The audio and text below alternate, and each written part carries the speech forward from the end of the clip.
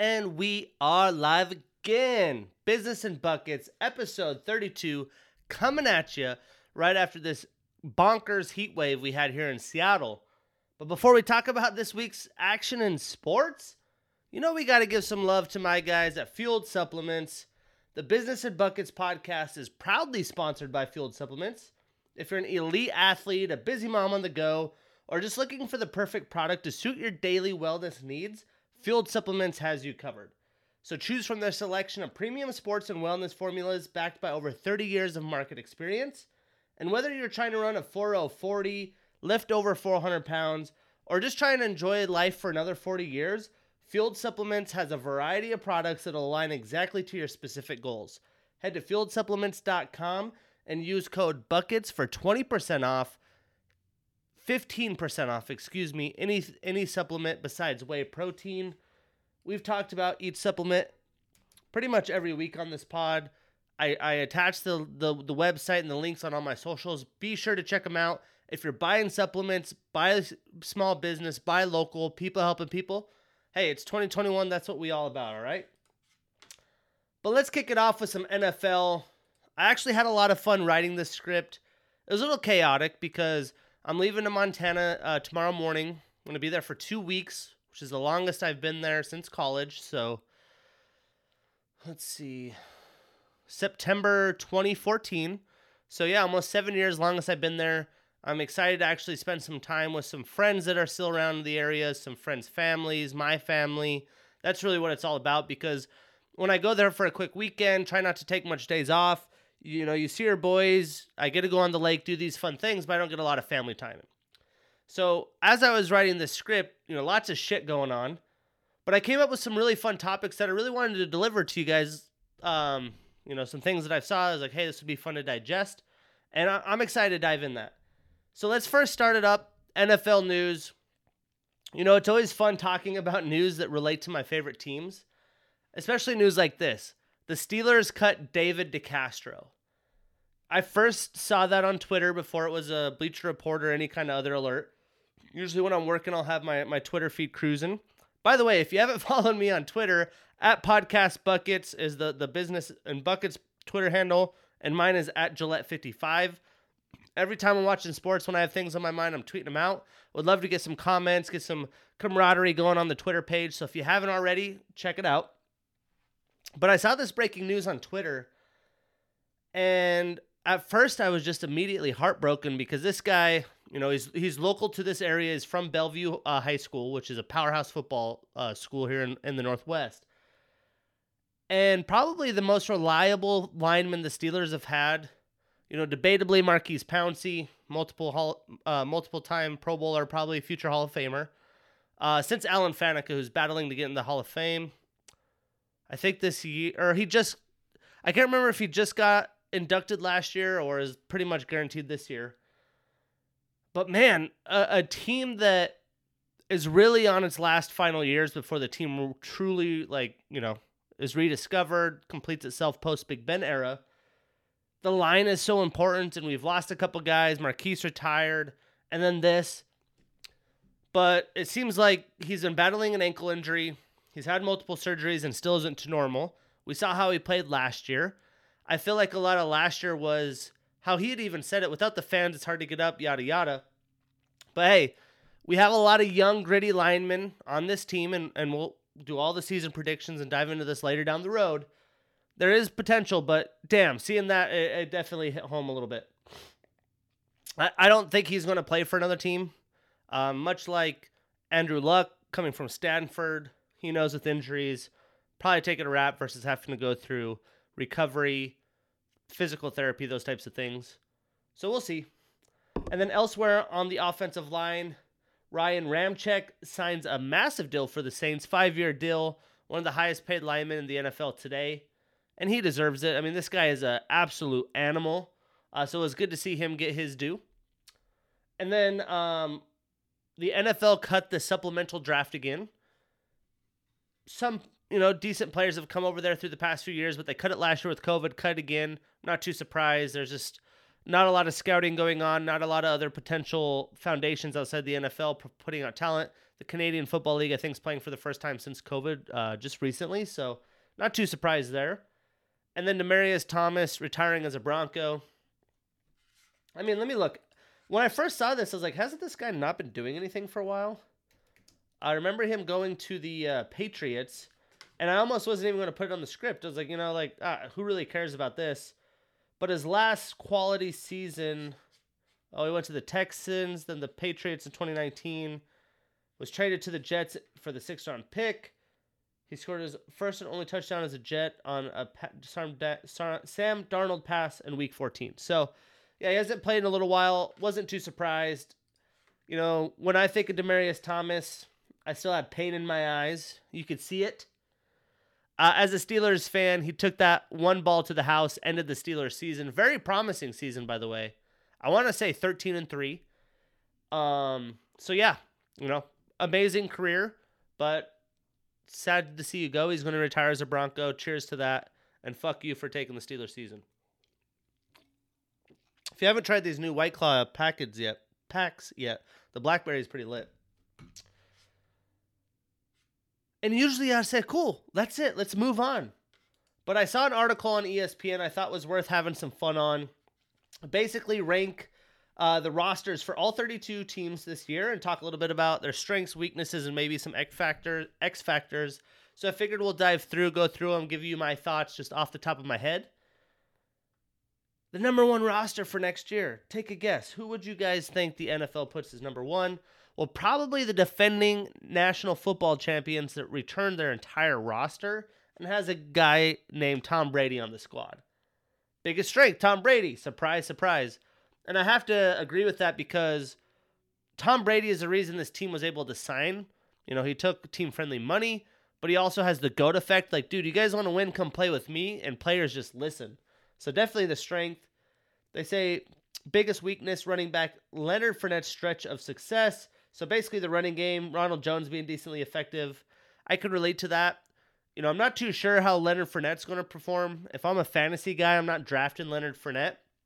He might have some ups and downs, but consistent through the year, you can't bake on him, and it's going to be hard to know when to throw him in, when to not. But I think Ronald Jones is going to be a guy that's a little bit more consistent. And it's just weird thinking how the NFL works. Because when Leonard Fournette came in the league, this guy was an animal, a fucking beast, like top-level dog. And he's really not that old. Ronald Jones, 23, hasn't been out of college that long. And here we are just writing off guys like Leonard Fournette. The running back position in all of professional athletics is probably the toughest position because they just don't last long. They don't get paid. There's a lot of issues there. This man's 26 years old, Leonard Fournette, and he's just basically considered washed. Tough. But yeah, we got to agree with that one. Their X Factor, Devin White, young stud. As a Steelers fan, we moved up to number 10 to draft Devin Bush. It was like Devin White, Devin Bush. They should both equally be pretty badass Pro Bowlers. And I believe Devin White got hurt the first year, or was a late bloomer a little bit to get in the team, and then he made the big run last year. And Devin Bush made instant impact, got hurt. I expect him to make instant impact, and he's going to be a difference maker if the Steelers' defense is going to perform anywhere near the levels they did last year. So I'm not too surprised here. I don't know if I could really debate this. I think to me the biggest X factor is going to be Tom Brady's arm. You know, they're going to have to be able to run the ball well if Tom Brady can't throw far down the field, but they have so many weapons. They're able to keep Chris Godwin. They have AB back somehow. They have Mike Evans. They got Rob Gronkowski. O.J. Howard coming off of injury. So there's plenty of weapons that might not be needed. But this team's pretty complete all around. But their number two team that I would have number one is the Kansas City Chiefs. Biggest strength, offense, Pat Mahomes, Tyreek Hill, Travis Kelce. Of course, you can't debate that. I mean, really what they did from last year was upgrade their line. They got rid of a bunch of guys, which at first is kind of head-scratching. I'm like, okay, guys, Pat Mahomes been running for his life. He needs to have help. Now they have Orlando Brown, Joe Thuney, Creed Humphrey, Boomer Sooner represent, Laurent Duvernay Tardif, and Mike Remmers. It's pretty crazy. They have Joe Thuney and Orlando Brown on that left side. That's a beastly left side of the line. And I'm excited to see how the running backs handle with this line, how Pat Mahomes has in the pocket. But this is my Super Bowl front runner. I don't need to wait to go over the preseason prediction with you guys. This Chiefs team is nasty, pound for pound, absolutely nasty.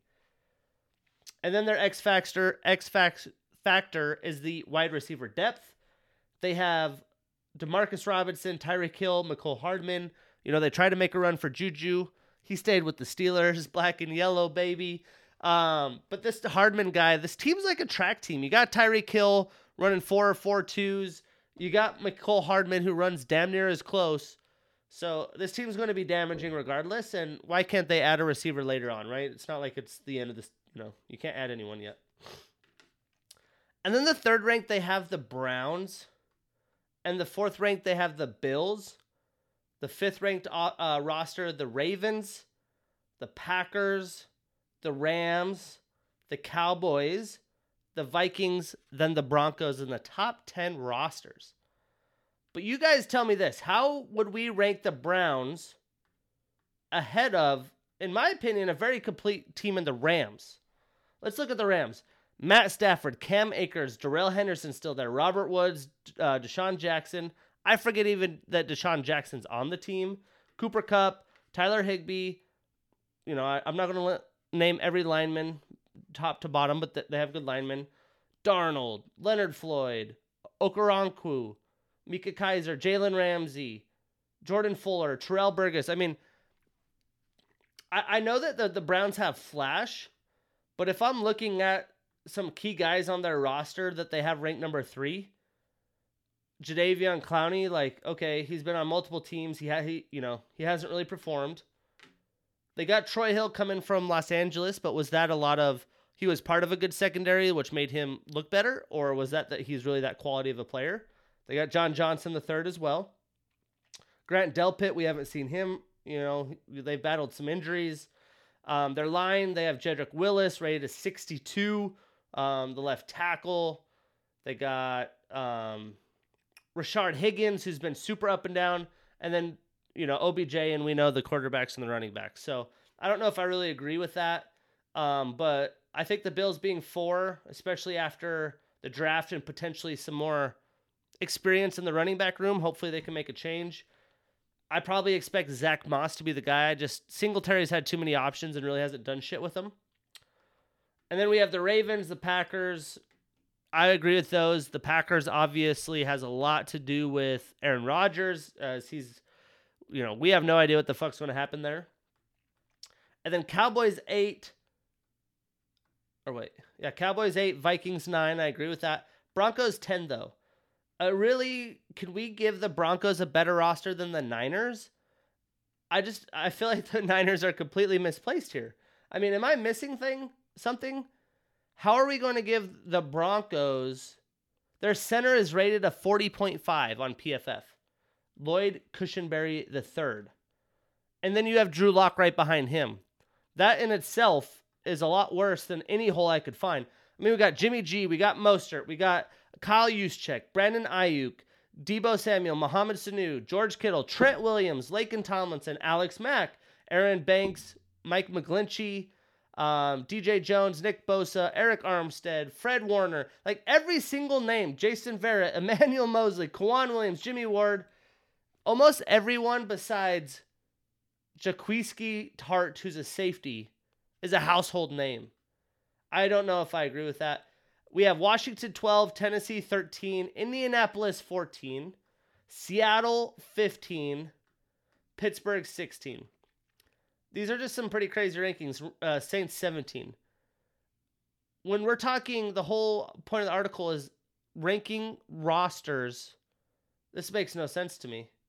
It's just a little bejumbled. The Broncos are 10. I'd put the Washington football team, I'd put San Francisco ahead of them, Tennessee, Indianapolis. And the fact that Seattle's 15 is a little shocking to me too. There are some holes there.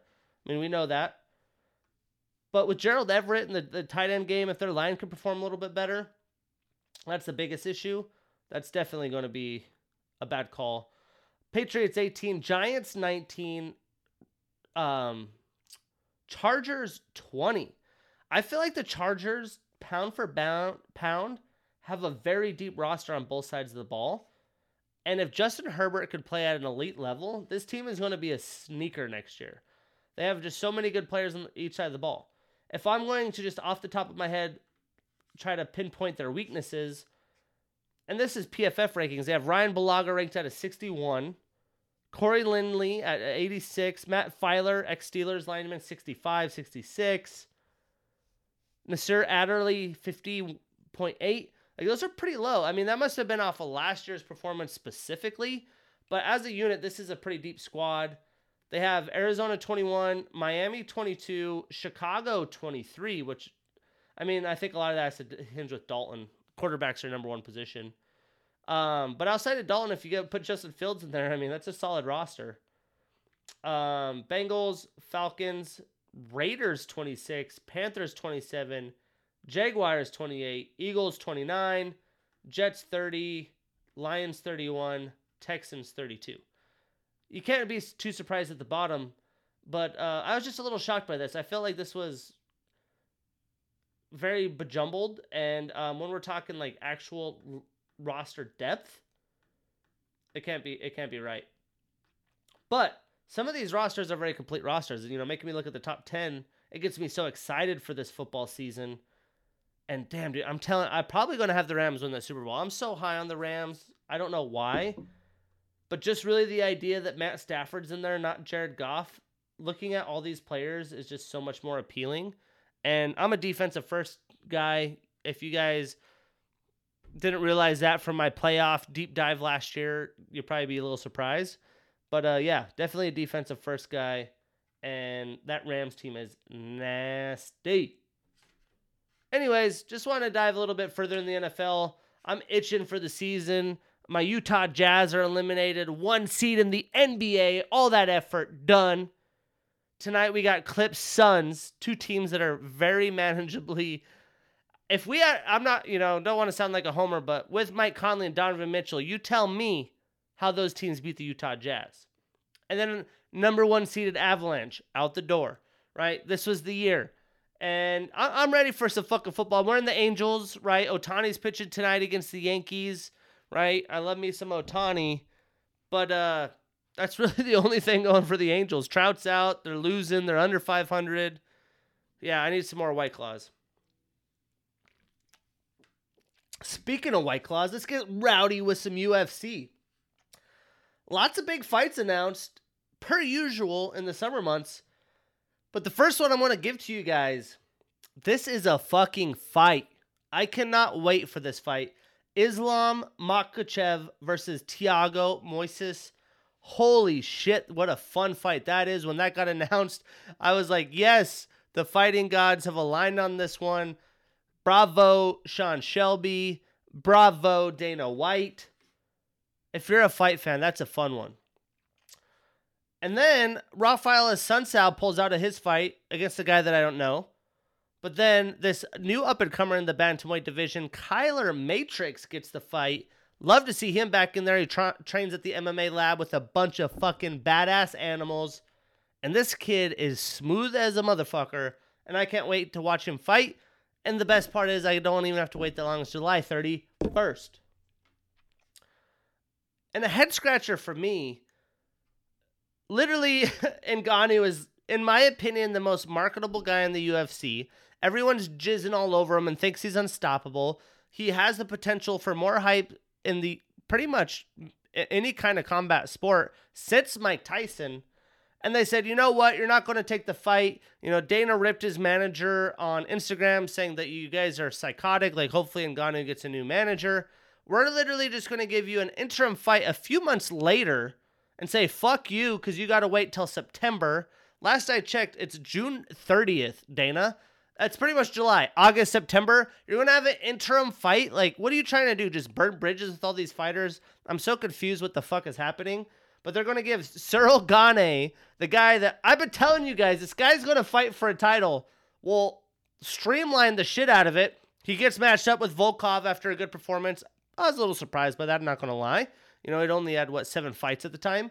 Walks through Volkov. Couple weeks later, here you go, Cyril. You said in your post-fight interview you want to take some time. You have a newborn. Well, guess what? Fuck Ngannou. Fuck John Jones. Here's Derek Lewis, which is a total mismatch. But here's Derek Lewis for the interim. One of you guys will fight, and then hopefully Ngannou gets his shit together. Crazy, crazy. The UFC is so crazy, so political. How the fuck does Ngannou and Team Phil? I don't know. You know, just a thought on top of my head. Ngannou could go anywhere and name his price. I'm sure of it. Shit like this happens. Like John Jones, like, Fader's coming out of retirement. Like, these guys could just get up and bounce and go, a couple of them together, and just get paid and say, fuck it. So hopefully they don't ruin it. But yeah, Ciryl Gane is a heavy favorite in Vegas already. I'm not surprised. The way he moves, his agileness, his ability to mix head strikes with his kicking, and also pretty solid boxing from his Muay Thai background. Derek Lewis isn't going to know what to do. He usually is a guy that's waiting for that one punch. But Ciryl Gane is not going to let him come in. And it's probably going to be a boring fight, to be honest. But Ciryl Gane, he's smart. He's patient. Tough fight for Derek Lewis, to be honest. At least he gets a title fight, though, technically, quote unquote. But yeah, I thought this was wild. Just kind of came out of nowhere. Maybe they just want Gane to be the champion. And fuck John Jones, fuck Ngannou, I'm not sure. In other news, Rashad Evans is trying to come out and box. He sees everyone making that cheddar. He wants to call out Logan Paul or some old vets in the boxing world. You know, he ended his UFC career on a 4-fight losing streak. Yeah, I try to get paid too. I put my shit through hell. I got CTE. Yo, hey, Logan Paul, you trying to fight my ass? Hey, anybody, let's go. I thought that was kind of funny because it's exactly what's going through his head. And then he's not going to be the last one. You better show out, though. You lose a fight like that, it is what it is. You got paid, but if you have an ego and you care about your legacy, it's going to hurt a little bit if you lose, right?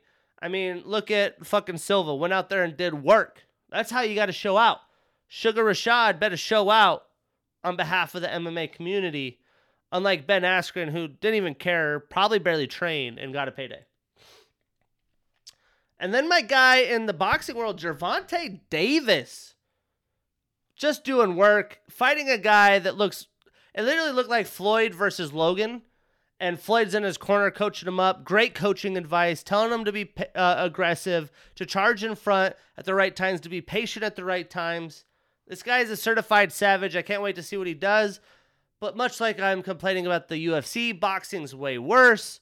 He'll probably fight a bunch of jabronis forever. But the day that it happens, if he does get a fight, some big names, I forget the guy's name. The fucking Instagram sensei, Ryan Garcia. If that happens soon, he's fucked. But it'd be a lot of fun. So hopefully boxing wants to make some money and they give us, the fans, some fights that we want. But hey, bravo, Mr. Gervonta.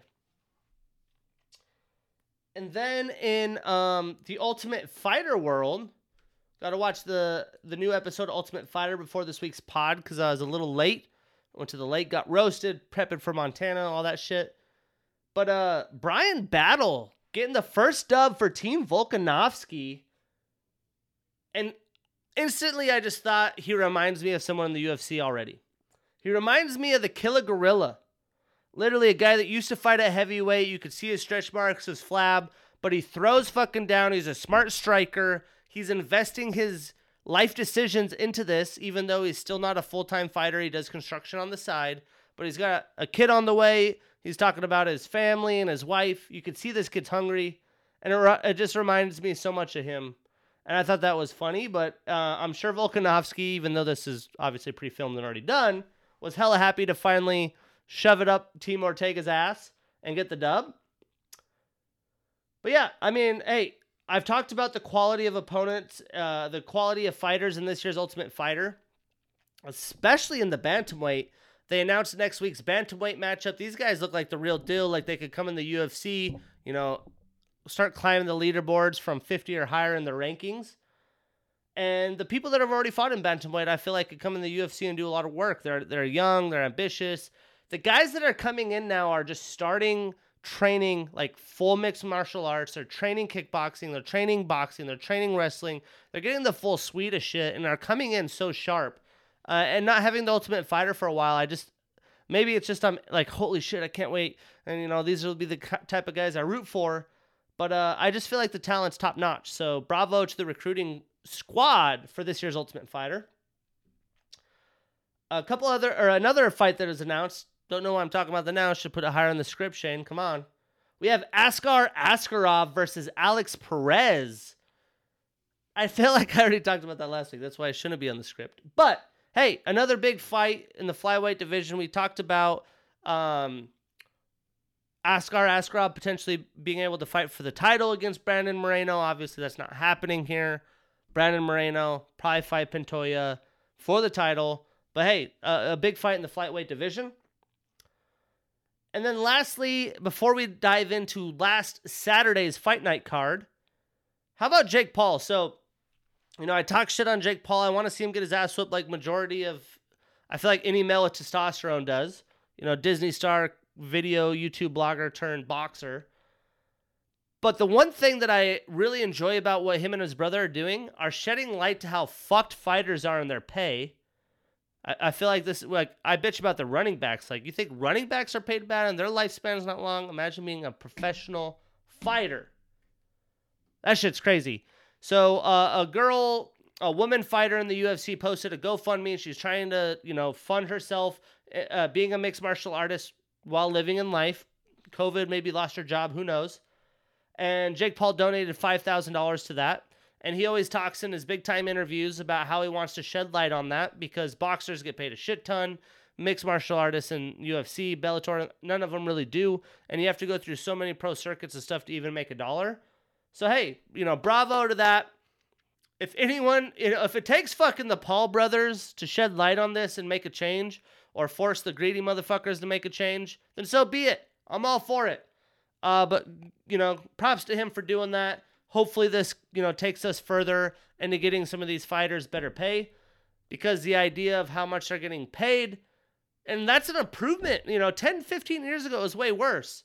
But hopefully we can start expediting this a little bit and we can really get some quality fighters because if the pay is there, we'll probably get a more volume and potential professionals. But last week's UFC Fight Night, I'll quickly bring up some prelims. There was some fights that I talked about, like, to be honest, for a Fight Night card, I know everyone's like, this card sucks. I wish the UFC could put good cards every week. I feel like the quality that they're doing is honestly pretty good. For them to have this many consistent fights and have quality opponents in each card, if you're a true MMA fan, I'm not mad about it. If you're just the casual fan that's waiting for the Dustin, Conor trilogy UFC cards, those only come around probably 2-3 times a year. Yeah, you're going to be bitching. But if you're a real fan, you like to see the up-and-comers, the potential next champions, and, have a conversation of act like you know what you're fucking talking about, then you're going to enjoy it. So on the prelims, the fights that we're not going to dive into that happen.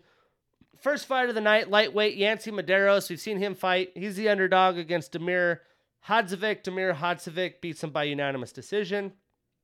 Didn't catch these fights personally. I was out of late getting sunburnt. But hey, I'm sure that was a good fight. I like watching Yancy Medeiros. And then the next fight, quality opponents. Charles Rosa with the split decision over Justin James. Supposedly Justin James had bet all of his, all of his money and all of his potential earning pay on him to win. He didn't win. Split decision. I don't know how close it was, but that's pretty savage. Julia Avila, a ranked fighter in the bantamweight division, beats Julija Stoliarenko. So the ranked fighter gets to keep a ranked number to her name. Crazy that she's fighting that early in the prelims, but the women's bantamweight division is not that deep. Some more common household names in the light heavyweight division. Marcin Pracino with a second-round knockout of Isaac Villanueva. We also had Shavkat Rakhmonov, who I had talked about being undefeated in the UFC. Well, guess what? He gets to stay undefeated in the UFC as he beat Michael Prazeres with a second-round submission. So, bravo, Mr. Shavkat, or however you say your name. His nickname's the Nomad, and he's in the welterweight division. And then to headline the prelims, we had a fight. This is where we start diving into the fights that I really wanted to talk about, that I felt like I was educated. To be honest, though, like I said, I only got to see a couple fights on this card. I feel like the fights were pretty predictable. My parlay had all favorites. I had lost one fight, ended up killing the parlay. But even in those prelims, majority of those besides, I probably would have picked Yancy Medeiros. Pretty predictable. But let's start. We had the prelim headliner, Kennedy Nzechukwu, with a third-round TKO over Danilo Marques. Danilo took Kennedy down twice. He had a lot of control through this fight, but didn't do a lot of damage while being on top. You know, I come from a wrestling background. You know, I'm not a professional wrestler, wrestled in college, but I wrestled in high school. You learn the basics, and for me, you're not going to get a lot of credibility with the way the UFC scored by taking guys down and just kind of shifting through positions, maybe getting to a side position and not landing any damage. And you're not really going to do too much to your opponent unless they're not having good cardio. They'll tire out. You know, if for me, I'm a coach or I'm trying to be a champion UFC fighter, I'm prepping my cardio for 5 rounds. I don't give a fuck if in the Ultimate Fighter, you're only going to go 2, but expect it to go a third, and then it's going to be close. And in the UFC 3, you want to be able to battle through that. And if you ever get short notice for a 5-round main event, which is a bigger payday or championship card, you should have your cardio set for that. Why the fuck not? And I feel like Kennedy came out and showed that. He was able to stay calm while being taken down. He was able to preserve enough energy to get the shit done. And in the third round, he did it with just enough time. Literally just enough time. He landed 31 total strikes in the 3 rounds. So you could tell, couldn't do a lot because he was getting laid on. And I'm sure he had a lot of learning takeaways after this fight. But it is wild that he ended up finishing him with 20 seconds left in the third round. Legit almost ran out of time. And I'm sure the scoring would have had it.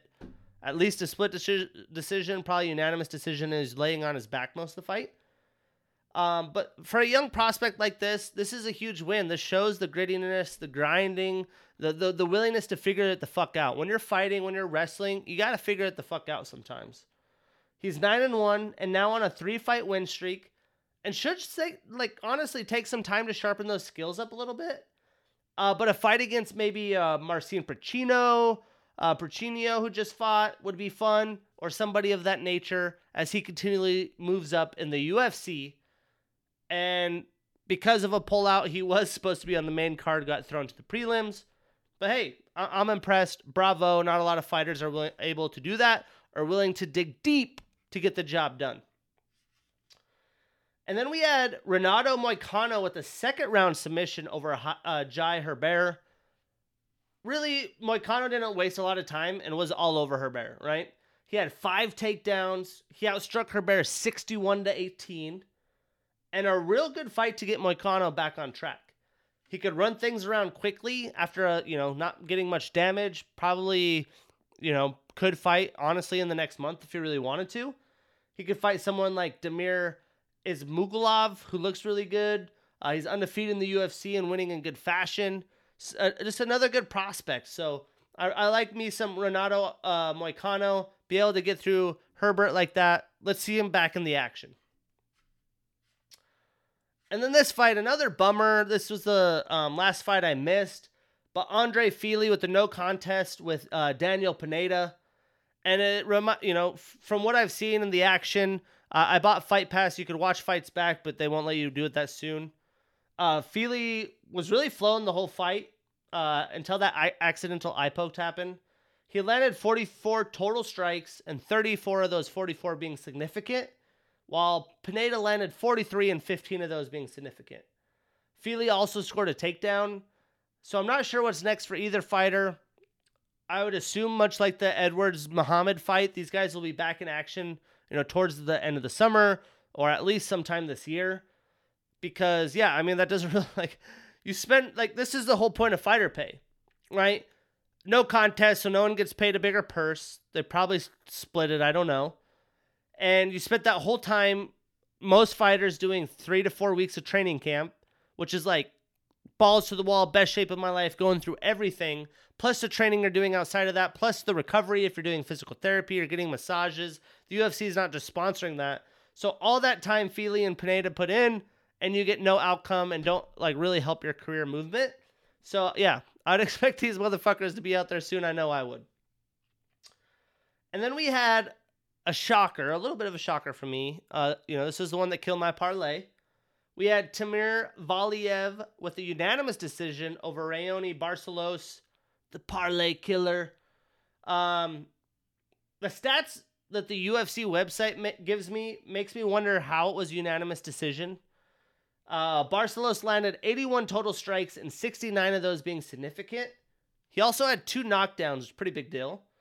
Valiev landed 77 total strikes and 77 all being significant. So it must have just been way more power and damage of Timur. And I'm not sure if those were legit knockdowns. Like I said, this is the last fight I didn't catch. So, yeah, it's hard to say. But no lack of opponents in this weight class at all. Timur's moving up. Maybe he could fight someone like Cody Stamann, who's just calling out Sean O'Malley, or Syed Nurmagomedov. There's plenty of options, and Barcelos too. I mean, the top 50, there's decent quality opponents. And I was pretty excited about this fight. I've always liked Tanner Boser. He gets a second round knockout over OSP Olivier St. Preux. You could just tell the seriousness and the character and the body language of Boser. Has 2 straight losses, kind of an up-and-comer. You got to get the job done. You have to. I mean, both of these guys are in pivotal points in their career. And OSP didn't look very sharp compared to his last fight in the heavyweight division, right? He moved up from light heavyweight. But Boser landed 33 total strikes compared to OSP's 12. I wonder if, Boser's power threw OSP off. He's like, damn, like these heavyweights do throw bombs. But I'm not really sure where he goes from here. I don't know what his contract situation is moving up in divisions because he was kind of getting his ass whooped in light heavyweight. He's 38 years old. He has a 3-fight losing streak now. But Boser, on the other hand, plenty of options. I would love to see him against someone like Alexander Romanov, who's a little higher in the rankings, or someone who's a little lower in the rankings but shows potential. So 2 young potential guys, Carlos Felipe, because Boser has fought Arlovsky and some vets and taken some L's. And I forget who the other one was. The Polish guy, I forget his name. But excited to see what happens. Good fight for him. Career's back on track. OSP, vet in the UFC. It's tough to see, but I don't know where he goes from here. And then the main event of the evening, we got this certified badass Cyril Gane coming to the UFC, taking names. Unanimous decision over a very, very good Alexander Volkov. This is the best competition he's faced. I figured it would be a challenge, and, it was definitely a challenge, but a unanimous decision and clearly the better striker. Gane moves just way too good for Volkov, and he has such a different flow than most heavyweights. That's when I felt like I'm confident that he would be fighting for a title. It reminded me a lot of some, people that come in the UFC and won titles fairly quickly, such as John Jones. And all other heavyweights don't move like that. A lot of it's knockout power, and Gane has power, and he trained with Ngannou, but he just has a different flow to him. Volkov does really good on his feet too, so it's not like, he fought some chump on his feet. He has big kicks, powerful kicks, great striking, but he couldn't figure Gane out. Nobody has. Gane landed 139 total strikes versus Volkov's 115. And the funny thing to me is, like, after the fight, he's like, I don't want to be in a rush for the next move. I have a baby on the way. But then, they called him up for that interim title. He's like, fuck yeah. Like, I don't care. Like, a fight for the title. Because who knows what happens with John Jones and Ngannou. Like, ideally, he'd fight one of those, mostly Ngannou, but he doesn't know what the fuck's going to happen. I'm sure Derek Lewis doesn't care too much. He's fighting for the title, but bad matchup for Derek Lewis. He's too agile. He's too quick. He's too patient. I just don't see him landing that shot. And if I'm Derek's coach, I don't really know what game plan is going to be able to really put us in a position to win. And we can't preview UFC because the Saturday is no UFC. It's 4th of July weekend, usually not UFC right on the weekend, holiday weekend. But then that next Saturday, July 10th, we've talked about it 2 weeks now. You got the Dustin Connor trilogy. The Sugar Show's back. He was looking for an opponent. He has some random guy that wasn't even in the UFC signed. There was a rumor of Ricky Simone. Sean said he can't make weight in that short of notice, so no Ricky Simone.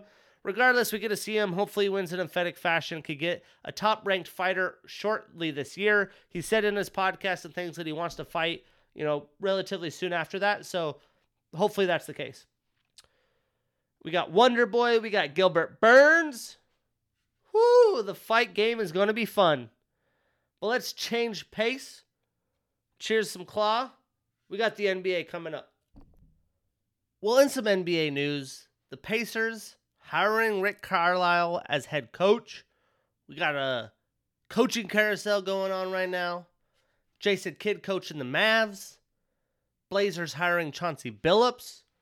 But out of those three, the Billups one definitely getting some flack. Obviously, there's a backlash with the rape case that happened. Lillard getting some feedback, potentially rumors of him leaving the Blazers, which I highly doubt happens. There's also rumor Donovan Mitchell will leave the Utah Jazz. Highly doubt that happens. But hey, we got some coaches on some teams. I like Carlisle on the Pacers, to be honest. And a lot of these, not too old, not too long since these players have retired, are now coaching a little bit quicker than usual. You could say they might be cutting the line a little bit. But are you going to be mad if Jason Kidd's your coach? I'm sure Luka had some say in it. And Chauncey Billups, Damian Lillard, CJ, guard play. I mean, we saw with Steve Nash, right? Ty Lue. I'm not mad about it. Will they be tremendous right away? It's going to take time, right? They got to learn those traits. I think we saw that in Steve Nash this year. Speaking of the head coaches, though, I just wanted to give a shout out to LeBron James. All I've been hearing in the media is Ty Lue's the best coach. Ty Lue's the best coach. All of a sudden, right? These guys that are just talking shit on the guy now is just saying how great he is for the matchmaking he's been doing with the Clippers. And I'm not saying he's not a good coach. I love him. I think what he does is great. I literally flew my ass down to Utah, Salt Lake City. A lot of people say the Utah Jazz. They don't even know that Salt Lake City is where they play. Get their ass whooped. And I saw all the changes Ty Lue's been doing, right? Saw what he did in Cleveland. But LeBron got no credit for wanting to have Ty Lue as his head coach. Now he's the greatest coach in the league, and no one gives LeBron credit. So wanted to give him credit on that. Obviously, we're hearing the likes of Luka wanting to pick coaches. He picks Jason Kidd. Probably some flack the next few years. The end all be all how Jason Kidd does. We'll reflect on that. But I don't think LeBron got a lot of credit there, and Ty Lue got a lot of flack in Cleveland, but he coached him up. He did well. So let's give both of the men the love that they deserve. And then we have the final Team USA basketball lineup. Man, as a kid, I was all about USA basketball, right? We finally had the Redeem Team. We had the Dream Team. But this one just has a little bit of, I don't know. It feels different to me. Obviously, no LeBron James. LeBron James says he's probably done with the Olympics this far in his career. So here's the lineup. We got Bam Adebayo, Bradley Beal, Devin Booker, the Slim Reaper, Kevin Durant. We got Jeremy Grant. We have a Detroit Piston on the Olympic team. Draymond Green, Drew Holiday, Zach LaVine, Damian Lillard, Chris Middleton, Jason Tatum, and Kevin Love. When was the last time Kevin Love even played a game? I don't even know. I know he played a couple games randomly for Cleveland this year and then was randomly hurt again. Obviously the coaches know what they're doing. The coaches are legit, right? We have the best of the best of the best coaching the USA basketball team. If you haven't watched USA basketball, Coach K was usually the guy. If you don't know who Coach K is, then you're lost. But this year they got Greg Popovich, Steve Kerr, Lloyd Pierce, Jay Wright, Villanova shout out, and Jerry Colangelo as the managing director. So if you're telling me they don't know what the fuck's going on, I'm crazy. You're crazy. We're all crazy. But Kevin Love and Jeremy Grant, maybe nobody else wanted to sign up. Mitchell's out, LeBron's out. A lot of these guys wanted to be out. Chris Paul not coming. But I don't know. I just am not that excited about this lineup. I don't know why. But hopefully they over-deliver. Team USA takes the gold. If they don't take the gold, I'd shit my pants. But yeah, I don't know. I just wanted to bring that up. I feel like it just doesn't hit the same. Maybe once the Olympics start tuning up, right? They have training camp early in July. I believe July 16th, they play Nigeria in their first exhibition game. Shit's right around the corner, though. I'm excited. Carmelo Anthony awarded the first Kareem Abdul-Jabbar Award for social justice. Shout out Melo. The fact that he's still in the league sometimes shocks me. I was like, oh shit, yeah, Melo still is there. And he's playing well. He wasn't the reason the Blazers lost. He was good off the bench. But yeah, huge award. First time. If you haven't looked up what the specifics are on that, check it out. I thought it was a cool award that they entered in the NBA, and I'm sure Carmelo is happy to be the first one to inherit that award. But let's talk series. We got Suns. We got Clippers. We covered games 1 and game 2 last week. So turns us around to game 3. And of course, the Clippers down 0-2 find a way to win game 3. That's their MO.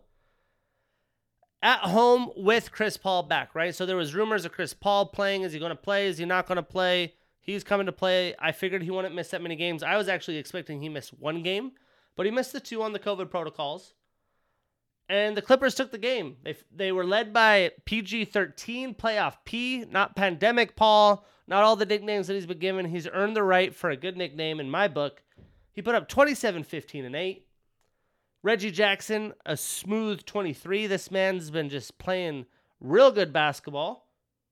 Not even through the playoffs, just throughout the season with the Clippers. Zubac with 15 and 16. And then the Suns have double digits,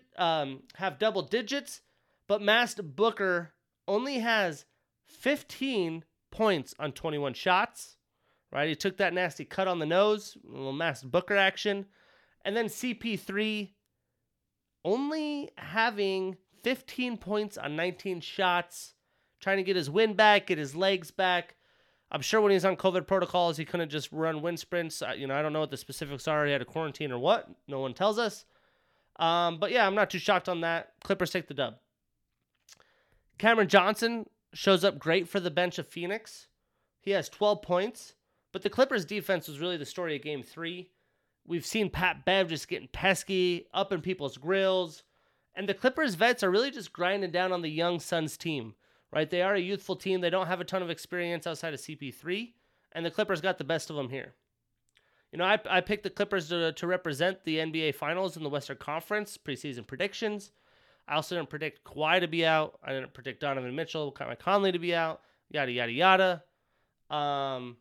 But hey, this Clippers team, they got some fighting them. So then game 4, we got game 2 in LA. It's 2-1. And the Clippers just couldn't buy a bucket.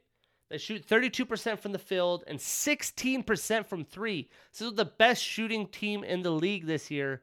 16%. Bravo Phoenix or bravo the Hoops. I don't know. Obviously, Kawhi is really missing the offense. But this is a low-scoring game, 84-80. It was just kind of a sloppy mess. Devin Booker led all scorers with 25. Paul George had 23 points, 16 rebounds on 20 shots, so an inefficient game. People will probably call him Pandemic Paul again. So let's flip the script. Game 5. The Clippers find a way to avoid elimination on the road. Marcus Morris goes back in the starting lineup due to a Zubac injury, which I figured would be a big pain in the butt for them. But he ends up scoring 22 points. Boogie Cousins starts getting some pretty big rotational minutes. He scores 15 points for them.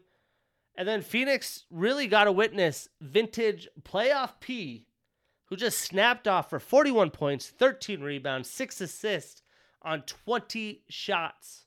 That's a playoff performance if you could ask for one. In wake of the Kawhi injury, playoff P is there to save the day. But Reggie continued to ball, put up another smooth 23 points. But the Suns don't got a lot of offensive help on this one, outside of the 2 big dogs, CP3, who had 22 and 8, and Booker, who put up 31 on 22 shots, so decent efficiency. But, the Clippers find a way to avoid the elimination. So here we are, Game 6 tonight. This is back home in LA as the Clippers somehow found a way to win Game 5 on the road.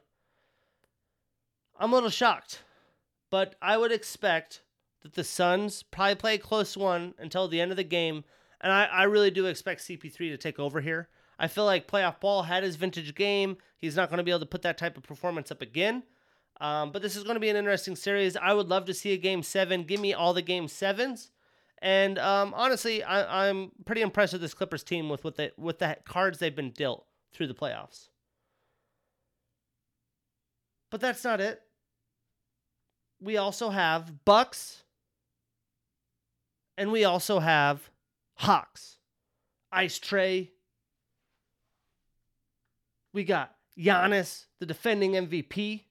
I expected this series to go 6 games because I didn't think the Atlanta Hawks could defend the Bucks. And I felt like Middleton, Drew, and especially Giannis could get buckets at will. So Game 1 took me for a loop. Both teams shooting okay. Hawks 49%, Bucks 46% from the field. 3-point percentage, Hawks 25, Bucks 22. So no huge discrepancies on, one team shot the lights out, the other team didn't. It was 116-113, so it was a very tightly contested game. And really the difference was this budding superstar, Ice Tray. I mean, I think I had said last week he's really turning himself into a certified superstar that could show he could lead a team. But we're talking 48 points on 34 shots, 11 assists, 7 rebounds. He didn't get a lot of help outside of that. John Collins showed up for sure on the road with 23 and 15. But we're talking, 9, 10, 11, 12, 16 points off the bench. No big performances off the bench. Bogdanovich, 4 points on 6 shots. 0 for 2 from the 3-point line. He's really been struggling since coming back from that knee injury. They need this guy to consistently score over 20 points a night to get, continually to win and try to earn their spot in the NBA Finals. And then the Bucks. Really, it was a two-man show.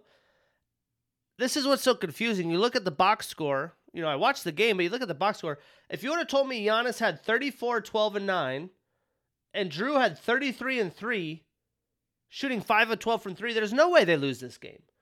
It's just kind of outrageous, and I think the big thing that really stuck out to me was the rebounding. The Bucks got out-rebounded, which makes no sense. How does John Collins, Clint Capella, Trae Young, Bogdanovich, and Huerter out-rebound PJ Tucker, Giannis, Middleton, Brook Lopez, and Drew? Between PJ, Giannis, and Middleton and Lopez, there's such a big difference in size. So really that shows me hustle, but props to Ice Tray for getting the job done. Not a lot of help off the Bucks bench, but Bobby Portis came to play in Game 1. So Game 2, I go all in on the Bucks. Like, the Bucks have to win this game, and I expect Giannis to do what a former MVP would do, right? Well, Game 2, the Bucks do win pretty handily. The final score, 125-91. And Giannis really didn't snap. He didn't need to. He had 25, 9, and 6, while Middleton pitched in 15. Brook Lopez had 16. Drew Holiday had 22 on 14 shots. And they got to put a lot of bench guys in. Like Jordan Nora had 12 minutes. They had Jeff Teague in there, Brent Forbes. They didn't need a deep rotation because they were handling it most of the game. The Hawks just started off poorly. They shot 41% from the field while Milwaukee shot 52%. And shot 25% from 3 while Milwaukee shot 37%. But then I'm intrigued, right? It's 1-1, which I did not expect. We're going to Atlanta. Atlanta's going to be hyphy for having an Eastern Conference Finals. I could see Quavo and everybody else courtside already. But can Milwaukee swing a game, right? They lost a game at home. Can they swing a game on the road? Well, that's exactly what they did. They won 113-102. Shooting-wise, there's no crazy discrepancies. Both teams shot pretty well. But the difference was Middleton came to play. Before this, I feel like Middleton was falling into the category that I just like to put him in. A regular season hero, guy that does well against lower competition. You match him up in playoff time, he just doesn't show up and doesn't shoot efficiently. Well, he shot for 38 points, 11 rebounds, 7 assists on 26 shots. He was 6 of 12, 50% from 3. Giannis chipped in a nice 33-point, 11-rebound night, and that's really all they needed. Right on the Atlanta side, Ice Trae doing what he does, put up 35 points on 6 of 14 from 3. And then the guys that they needed to step up really didn't. John Collins, 13 points. Bogdanovich again, 8 points on 16 shots. He had 8 points on 10 3-point shots, 2 for 10 from 3. But Danilo Gallinari playing well off the bench with 18. But now I'm like, okay, well, I picked the Hawks in 6, so this is kind of going to according to nature. The Bucks win this, it's over. So I feel like the Hawks got to do something, right? The Hawks got to do something at home. They got to give their home team some love. And that's exactly what they did. They shot 50% from the field. They defended well. Milwaukee shot 39%. And they shot 34% from 3 while Milwaukee shot 20%. The Bucks only had 3 guys in double digits. It was an 88 total score for Milwaukee as they lost 110-88. Middleton chipped in 16. Giannis had 14. Drew had 19. No bench help. And the Hawks had 7 starters in double digits. And this is all without Trae Young, which blew my mind. Ice Trae was announced out as a bone bruise. Yeah, I don't know what the specifics are, but I feel like people have already been playing through worse injuries than that, a.k.a. Donovan Mitchell, Mike Conley, Game 6. Like, dude, this is your team on the line. You got to bring Atlanta a win, and you're out on a bone bruise. But the team showed up. They put Lou Williams. Like, what a great acquisition that ends up being. In the starting lineup, he goes for 21 points, 8 assists. Bogdanovich shows up decently. He has 20 points. Granted, is on 19 shots, but they need the points. Danilo plays well off the bench. Cam Reddish getting some minutes off the bench, doing well. 12 points, 5 rebounds in 23 minutes. And that was all she wrote for Milwaukee. But what's even crazier is Giannis goes out with a hyperextended knee. He only got in 24 minutes. And they were losing while Trae Young's off the court and Giannis is on. So it didn't even matter if Giannis was out. They were losing to a Trae Youngless Hawks team. This Bucks team is so confusing, and a lot of the time the issue is offense. They can't find enough points to win a game. But now okay, let's say the hyperextended knee, there's no major injuries. Hyperextended knee, like as a big guy, Embiid supposedly played with the torn MCL, so I'm assuming Giannis is going to play, and I assume the Bucks still handle business. I would expect Giannis and Trae to both play, like a bone bruise, hyperextended knee. Who wants it the most? So this series just literally comes down to who wants it the most. And with Game 6, LA Suns, it's anybody's run. But it's just wild to me that the Hawks are still here. Atlanta's turning up. That's all I can say. And then upcoming this week, tonight, it's Wednesday, we got a crucial Game 5 in LA. We talked about that. Like I said, I think it comes down to Playoff P and Mr. Scrappy CP3. But I feel like the Clippers defense really has to step up. I don't think Chris Paul and crew's going to let that happen. I think they're going to bring the physicality. He's going to coach up the young guys and get the job done. And then tomorrow, Thursday, again, depends on what happens to Giannis. But I would expect the Bucks to win Game 5 at home. I expect him and Trae to both play. And, Trae for sure. Come on, man. Get your shit together. But some big games coming up as we finalize the NBA playoffs. And we're this much closer to the NBA championship as we already are in the Stanley Cup Finals, which we'll talk about in a minute. Let's talk some baseball. I've been diving into baseball. I've been giving some team analysis. But I feel like I'm not giving the sport some love. So we're going to dive in a little bit today. Some big news. Obviously, the substance checks. I talked to you about how I feel like I get what MLB is doing. The idea of doing it mid-season makes absolutely no sense. But it's funny to see the spectrum of how people are reacting to it. You get Max Scherzer mid-game. They tell him to substance check. He gets pissed off, almost starts stripping on the mound. And then you get Shohei Ohtani. They ask to check. He's just like, whatever. What do you want from me? He's smiling. He's waving. It's just been funny to see. If I'm a player, though, it probably is annoying mid-late game. You're pitching, and then they tell you to have a substance check. It's like, dude, what the fuck? And there's no rhyme or reason. I tweeted out the video Trevor Bauer posted on the specifics. But sweat rosin could be mixed with, mixed signals, and people can think it's something else. And the umps really don't have the education to know what's what. So, I don't know. MLB is a crazy sport. Just random shit happens. Everyone's cheating. I don't know. I don't know what to think. In Angels news, former Tyler Skaggs is suing the Angels and former staff. Obviously, he passed away. Sadly, prayers up. Tyler Skaggs due to fentanyl. I had my fantasy team called Skagen on him. I literally watched him play here in Seattle probably a month prior. Brutal stuff. Sad to see. Hopefully something gets figured out here, though. There's got to be some fault in the team and former staff for sure. Sadly, more legal news. Trevor Bauer facing some assault charges.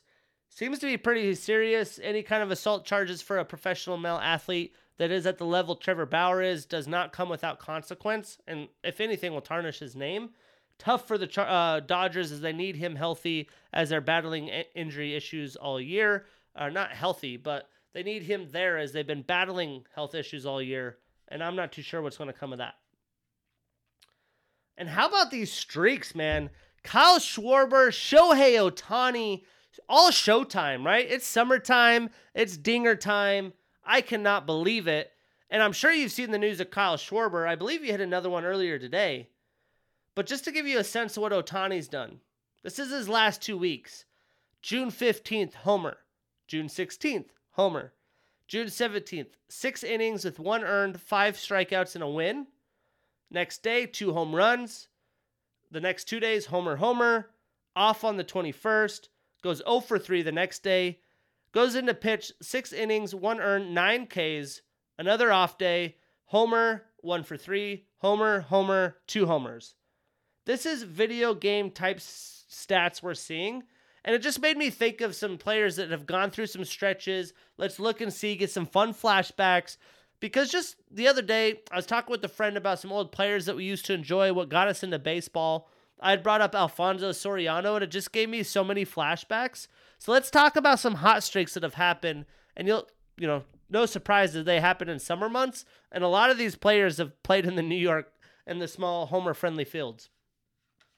So we had Ken Griffey with 8 straight homers in July in 93. Everyone knows Ken Griffey, all the swag and things that he has to offer. I actually just bought, Nike released some Ken Griffey shoes. I've always wanted a pair of Griffeys. Now is my chance, and I seized the moment. Don Mattingly in July in 87. He had a hit streak as well as multiple homers throughout that 8-game stretch. Ex-Angel, but during not on the Angels this time. Kendrys Morales in August of 18. Went 7 consecutive games with the homers. Kevin Mench, April of 2006, 7 straight and ended his 7th straight homer with a grand slam. We got Barry Bonds, April 2004. He had 7 straight.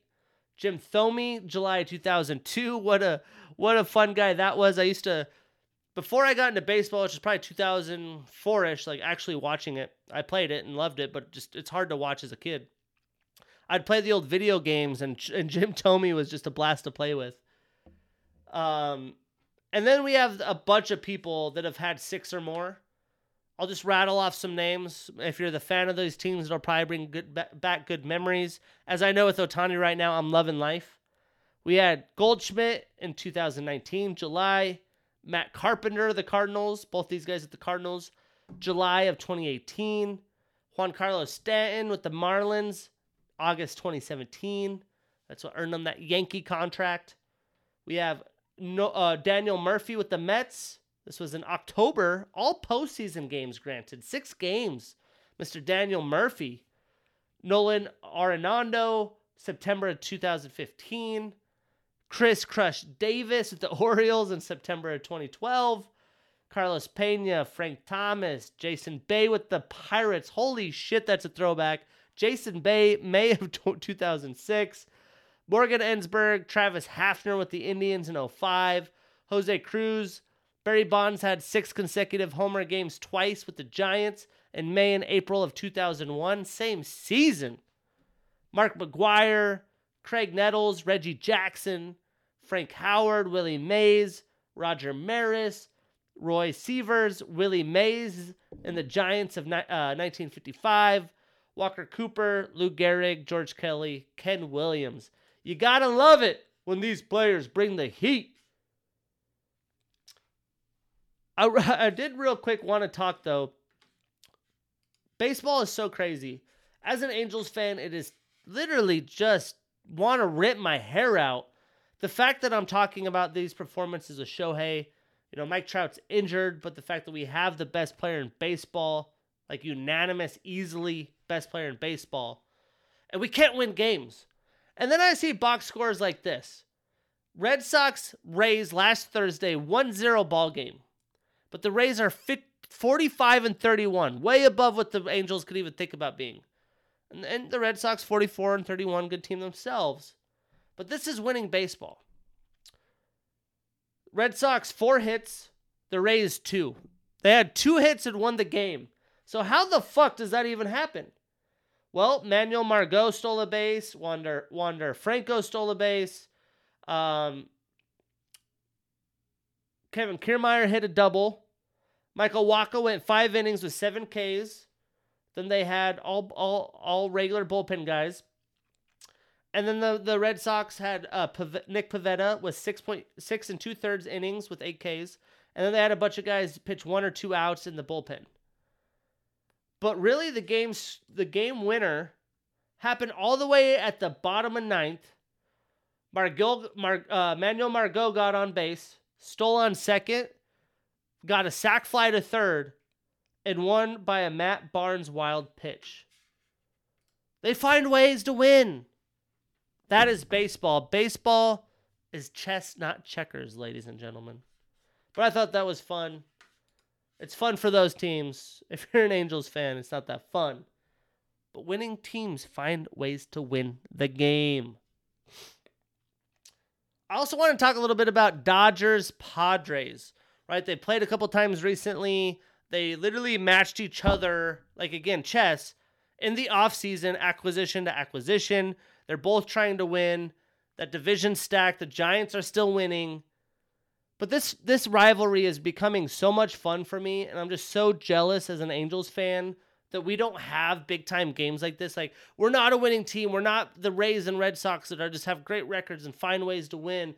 We're not the Giants, the Padres, and Dodgers that have all this new flash, right? The Dodgers and Padres have so much flash and money being spent. Young youth, vets, pitching, everything. So I wanted to match these guys up. Let's size them up like we're fighting. Nick Diaz, size them up. Let's see what's going on. Who has the edge this far? We're almost to All-Star break, right? We're getting there. We're almost to All-Star break. Angels already eliminated. No surprise there. When we look at the head-to-head matchups, I'm going to have to give the Dodgers the pitching advantage.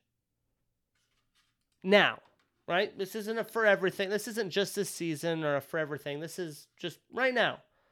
And I think a lot of that has to do with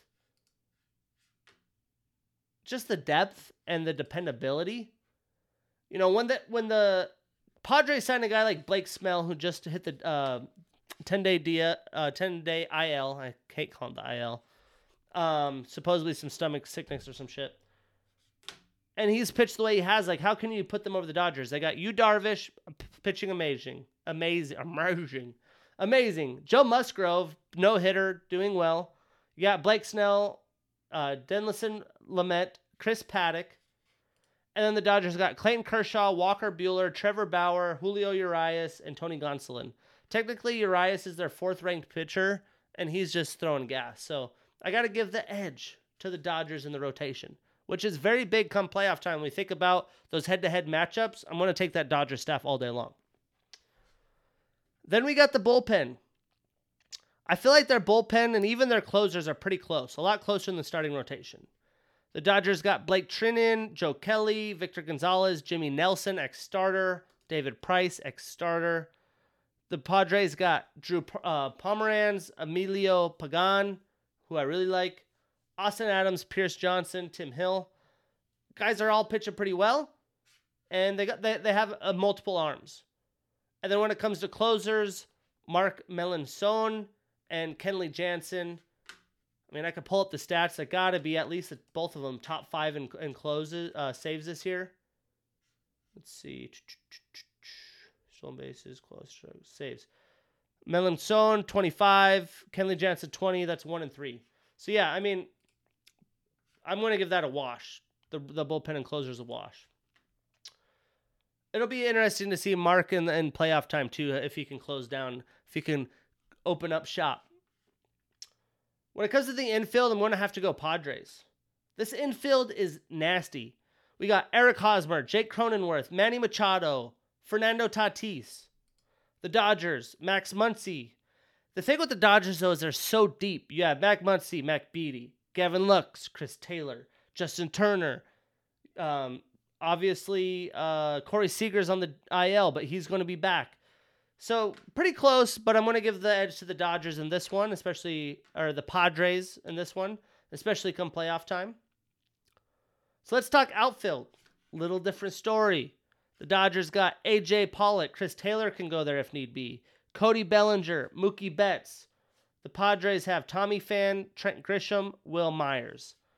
Still a quality outfield, but the Dodgers have a huge up. That's the heart of their offense. That's why you got to go at the Padres on the infield. I'm going Dodgers outfield. And I'm going Dodgers with the DH. Right? They could put Pollock in there. They have Pujols now. Will Smith on an off night. They just have too many options. You still have Zach McKinstry that we haven't even talked about. Where typically a DH for the Padres would be, a mix of Pham, Will Myers, whoever's off.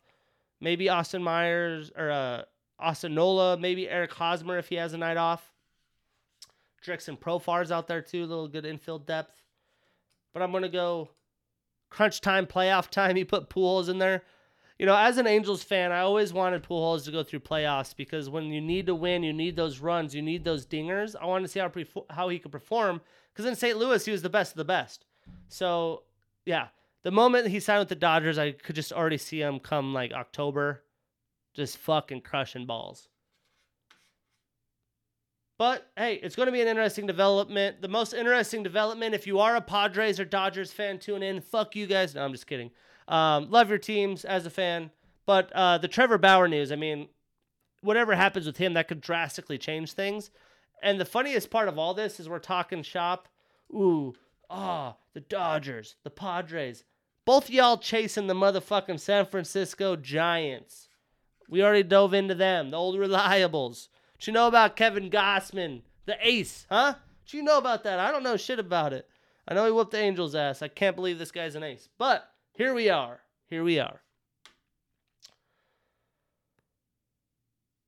Diving through this, though, I wanted to have a little fun here before we talk about the standings. We talk about last weekend series, this coming weekend series. I wanted to go through and give you guys like I said, I've been a fan watching consistently since 2004. I wanted to give you my all-time favorite / flashy team of just like glory days Shane baseball, who I think of, who I used to play with on the games. And it'll be kind of fun just bringing back old memories and comparing the talent we have today versus, this is coming from the 2010s and on. But I wanted to do it. It's fun. And speaking of San Francisco Giants, I think the first guy you have to put in catcher in my book is Mr. Buster Posey. I remember him when ESPN Magazine was still a thing. He was such a big deal. He's been a fucking badass. He keeps winning championships. The Giants, I went to the second baseball game of the season. Giants, Seattle, Mariners here in Seattle. Was laughing at them both. Like, the Mariners are too young. They're going to have a train wreck of a season, probably finish third in the division. Here they are ahead of the Angels. The Giants, they're not going to be able to compete with the Dodgers and Padres. They have too old. Buster Posey's in the 6th spot. That's kind of funny. Buster Posey said, fuck the 6th spot. I can still ball. I think he's still hitting over 300. The guy is flat out just still balling. So I got to put Posey on there. Honorable mention, though, and it's probably a lot of people slap in the face, but Yadi Molina, the shit that he's done. So these are two active players, so we won't look at their career stats or do anything crazy there. But I had to put those guys as the catchers. Those are the guys that I think of since my tenure of being a real baseball fan. And then at first base, we got Albert Pujols still hitting, still doing his thing. I'll never forget the day that I got the update. I think it was like 5 a.m., one of like the first iPhones. Albert Pujols to the Angels. I about shit my pants. I literally went to the internet to confirm that was a real thing because there was the rumors of where he could go, and the Angels weren't even one of them. But he is the machine. You cannot count him out. And then I'm going to put the guy that we already talked about, Jim Thome, in there as an honorable mention, man. Like I said, I used to love playing with this guy in the old baseball games. But this guy straight crushed. Like, not going to lie. Let's look at some of his stats. He was an all-star in 2004, 2006, 99, 98, 97. He had a good career. He played 22 years. He played with Cleveland for a majority of that, 13. That's when he was mostly an all-star. He did get an all-star nod with the White Sox. But that's what I remember, when I think of him and think of the video games. Some of the things, Pia, if you don't know, baseball reference, it's usually where you look at the stats. If I'm looking at this, some things that stick out is his home run years during some of his best years. In Philly in 2003, he had 47 home runs. The year before in Cleveland, 52, 49, 42 in Chicago. He put up multiple 100 RBI seasons. He had multiple 120 walk seasons, which is big. He was an MVP, finished 15th in MVP, 6th in MVP, 21 in MVP, 7th, 4th, 12th, 18th. So he's always a high performer for a long time, majority of that being with Cleveland. But this man was fun to watch. I had to give him a little bit of nod on my first base list. Moving over to second, I already stole the foreshadowing with Alfonso Soriano. I never had TV growing up, so watching sports is hard for me. I remember there was times when I would gamecast games, like ESPN Gamecast, right? The fake hit, you see the ball like, oh shit, maybe Vlad Guerrero hit a home run, or it's like a pop out. You're like literally watching that. I used to farm, which if you never farm, like hang, sitting in a tractor driving circles all day. The guy that I worked for had Sirius Radio. I would listen to baseball, sports talk, or day games like Cubs games and stuff when I could. And Alfonso Soriano was just so much swag to me. I had so much fun. And this is saying a lot because if you know a lot of second basemen, right? We have Ian Kinsler. We have Dustin Pedroia. You got Chase Utley. Like some really, really good second basemen that I really respect. I feel like Chase, Dustin, and Ian had a lot in common, right? They're the El Capitans. They're consistent. They're gritty. But I want to give Alfonso Soriano some love. I really do. But a lot of these guys are fun. So let's type in Alfonso Soriano here and relive some stats. I love this guy so much, but I couldn't root for him because he played with the fucking Yankees to start.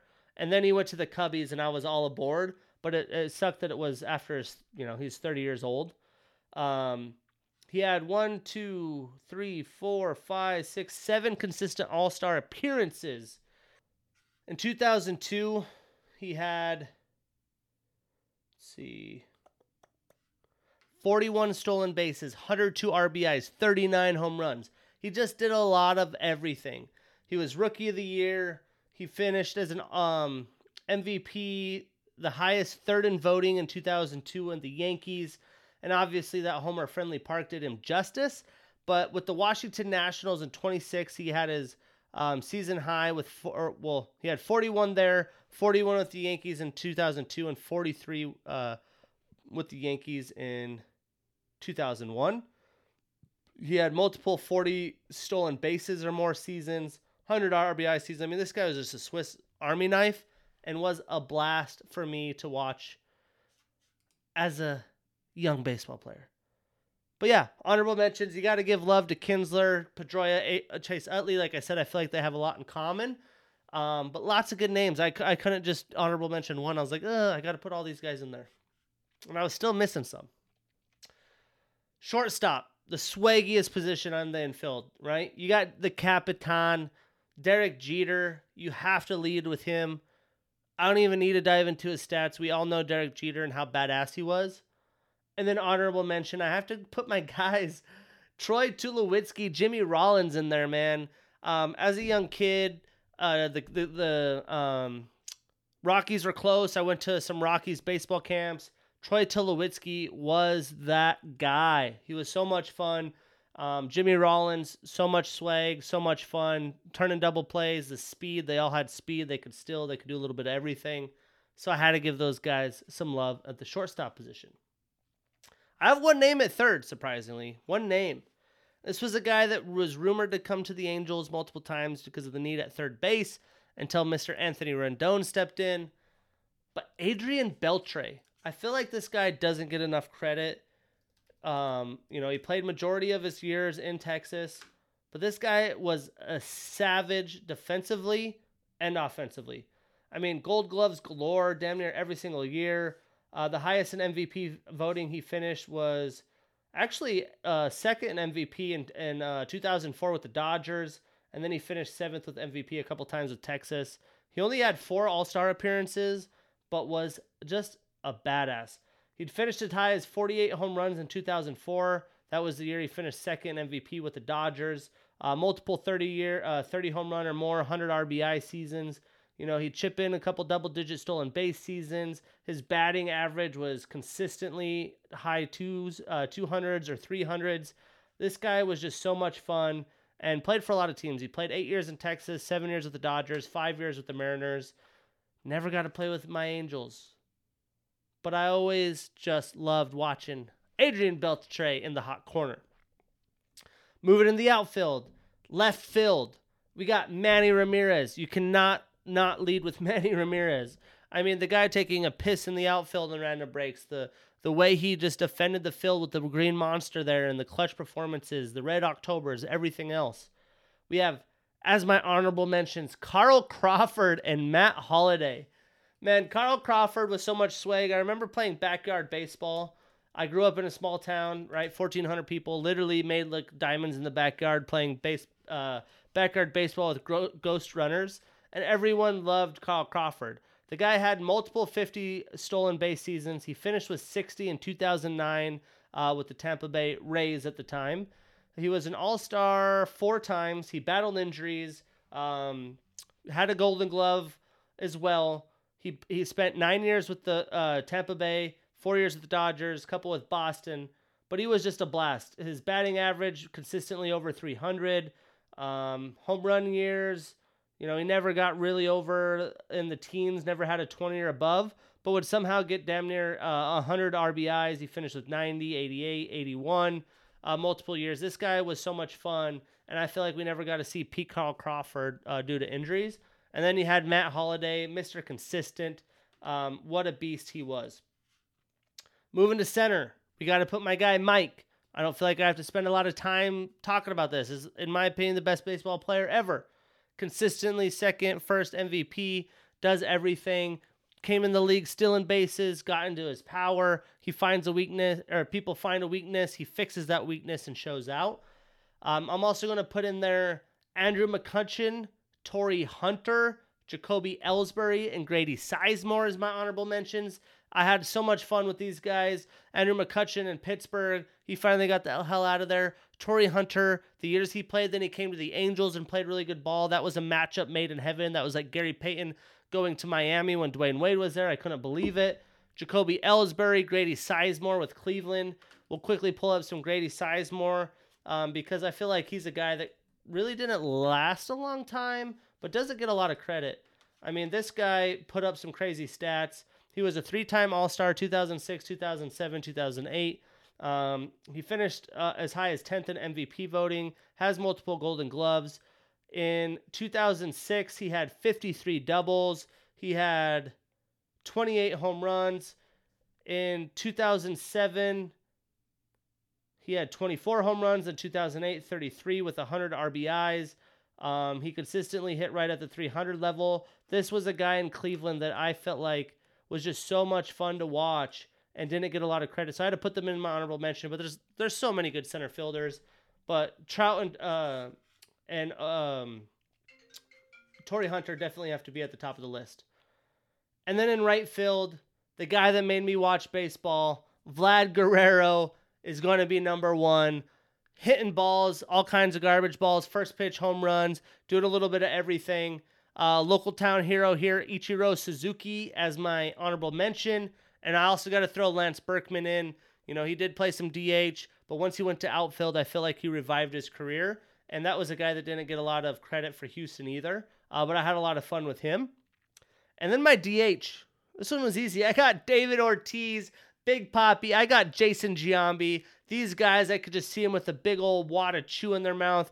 Games under the line. They're fucking crushing balls. All the tar, all the bare wood that you can get. These guys are the baddest mans out there. And then in starting pitching, we had Jared Weaver, John Lackey, Madison Bumgarner, all the beer chugs, the shit that he did. Tim Lincecum, how much swag he was as a little guy. Cliff Lee, dominant. Josh Beckett, Schilling, Johan Santana. The peak Johan Santana had such a high exponential ceiling that it was just unheard of. Randy Johnson, right? Those are the guys that I think of when I think of elite starting pitcher since I've been a baseball fan.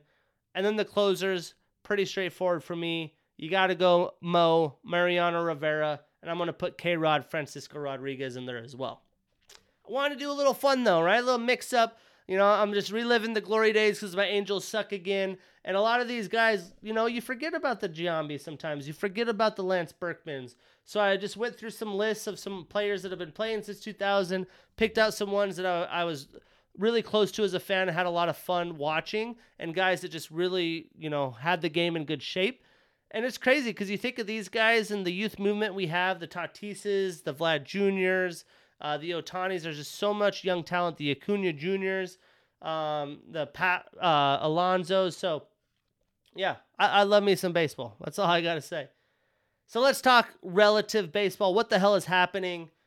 You know, since last week, little switches in the standings. The Red Sox, of course, back up on top. They got a 2-game lead with the on the Rays. You know, we're getting towards that All-Star break. Teams determining, are we going to try to make moves? We're going to try to sell. What the hell does our future look like?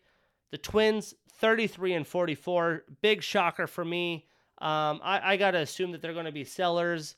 Some teams that are on the border. You got the Indians, the Blue Jays, the Mariners, the Angels, right? Teams that can potentially recover, but should be sellers. You got the Reds, the Cardinals, the Braves, the Phillies. That NL Central or the NL East is so tough. The Braves and Phillies are kind of out of it. They're not really in striking distance wild card. What the hell are they going to do? The Brewers are 5 games up on the Cubs all of a sudden in the NL Central with a nice breathing room. The Giants a game and a half back of the Dodgers. So last weekend's matchups, the Rays beat the Angels, of course, 2-1. No surprise there. The Mets and Phillies split a 4-game weekend series 2-2, which, if anything, is probably good for the Mets as the Phillies need to gain ground. The Red Sox sweeping the rival Yankees. I don't know how the Yankees feel about that one, but them Sox coming out to show.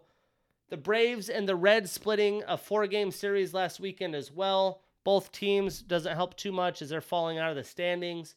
The Giants beating the Athletics in a Bay Area battle 2-1. The Dodgers beating the Cubs 3-1 and smoking them on Sunday Night Baseball. So what do we got this week? Well, this week we have the Padres battling the desperate Phillies this weekend. The Dodgers and the Nationals. Trey Turner just hit for a cycle today. The Mets versus the Yankees. The Mets versus the Yankees in an AL-NL battle. That'll be the Sunday Night Baseball game. That's going to be a fun one. Battle in New York. We have Rays, Blue Jays in a big AL East battle.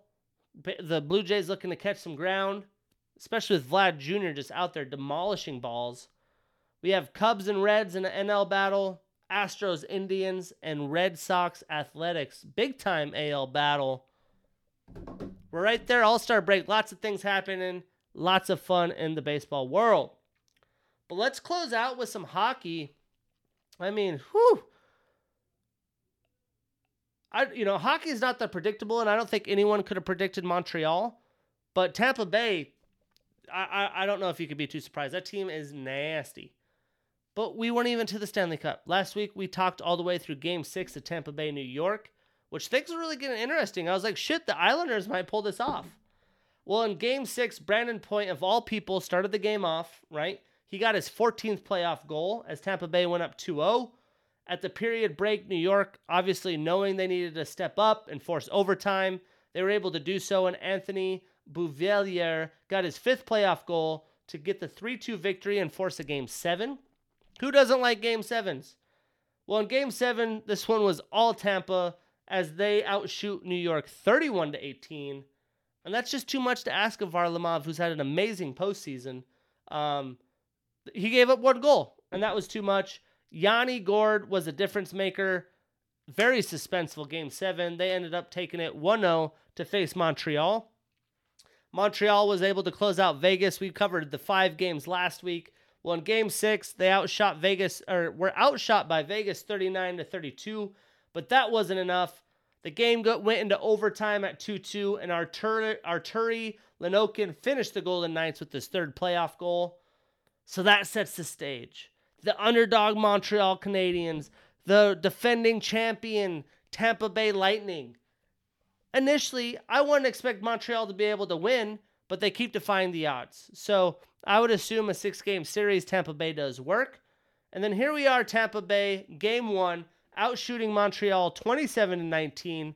And that's just too much as Tampa takes Game 1 5-1. Yanni had a 6th playoff goal. Nikita Kucherov got hot with his 6th and 7th playoff goals. And then Steven Stamkos added to the bleeding with his 8th playoff goal. And, based off Game 1, a repeat looks inevitable if you ask me. So Game 2, the Lightning are going to be without forward Alex Killorn. That's happening today. That's going to be an interesting one. I feel like if Tampa Bay manages this with light work again, there's going to be so much pressure on Montreal.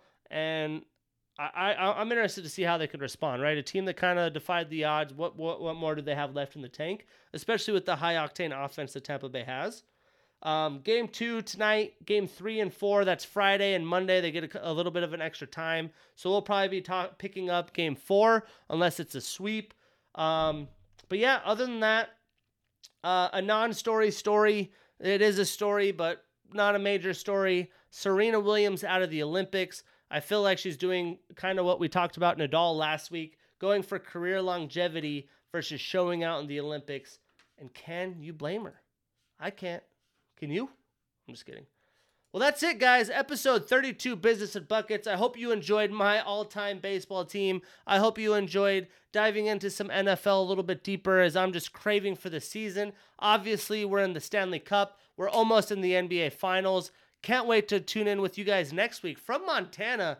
Where will I be doing the show? I don't know, but I'll figure it out. See you guys then.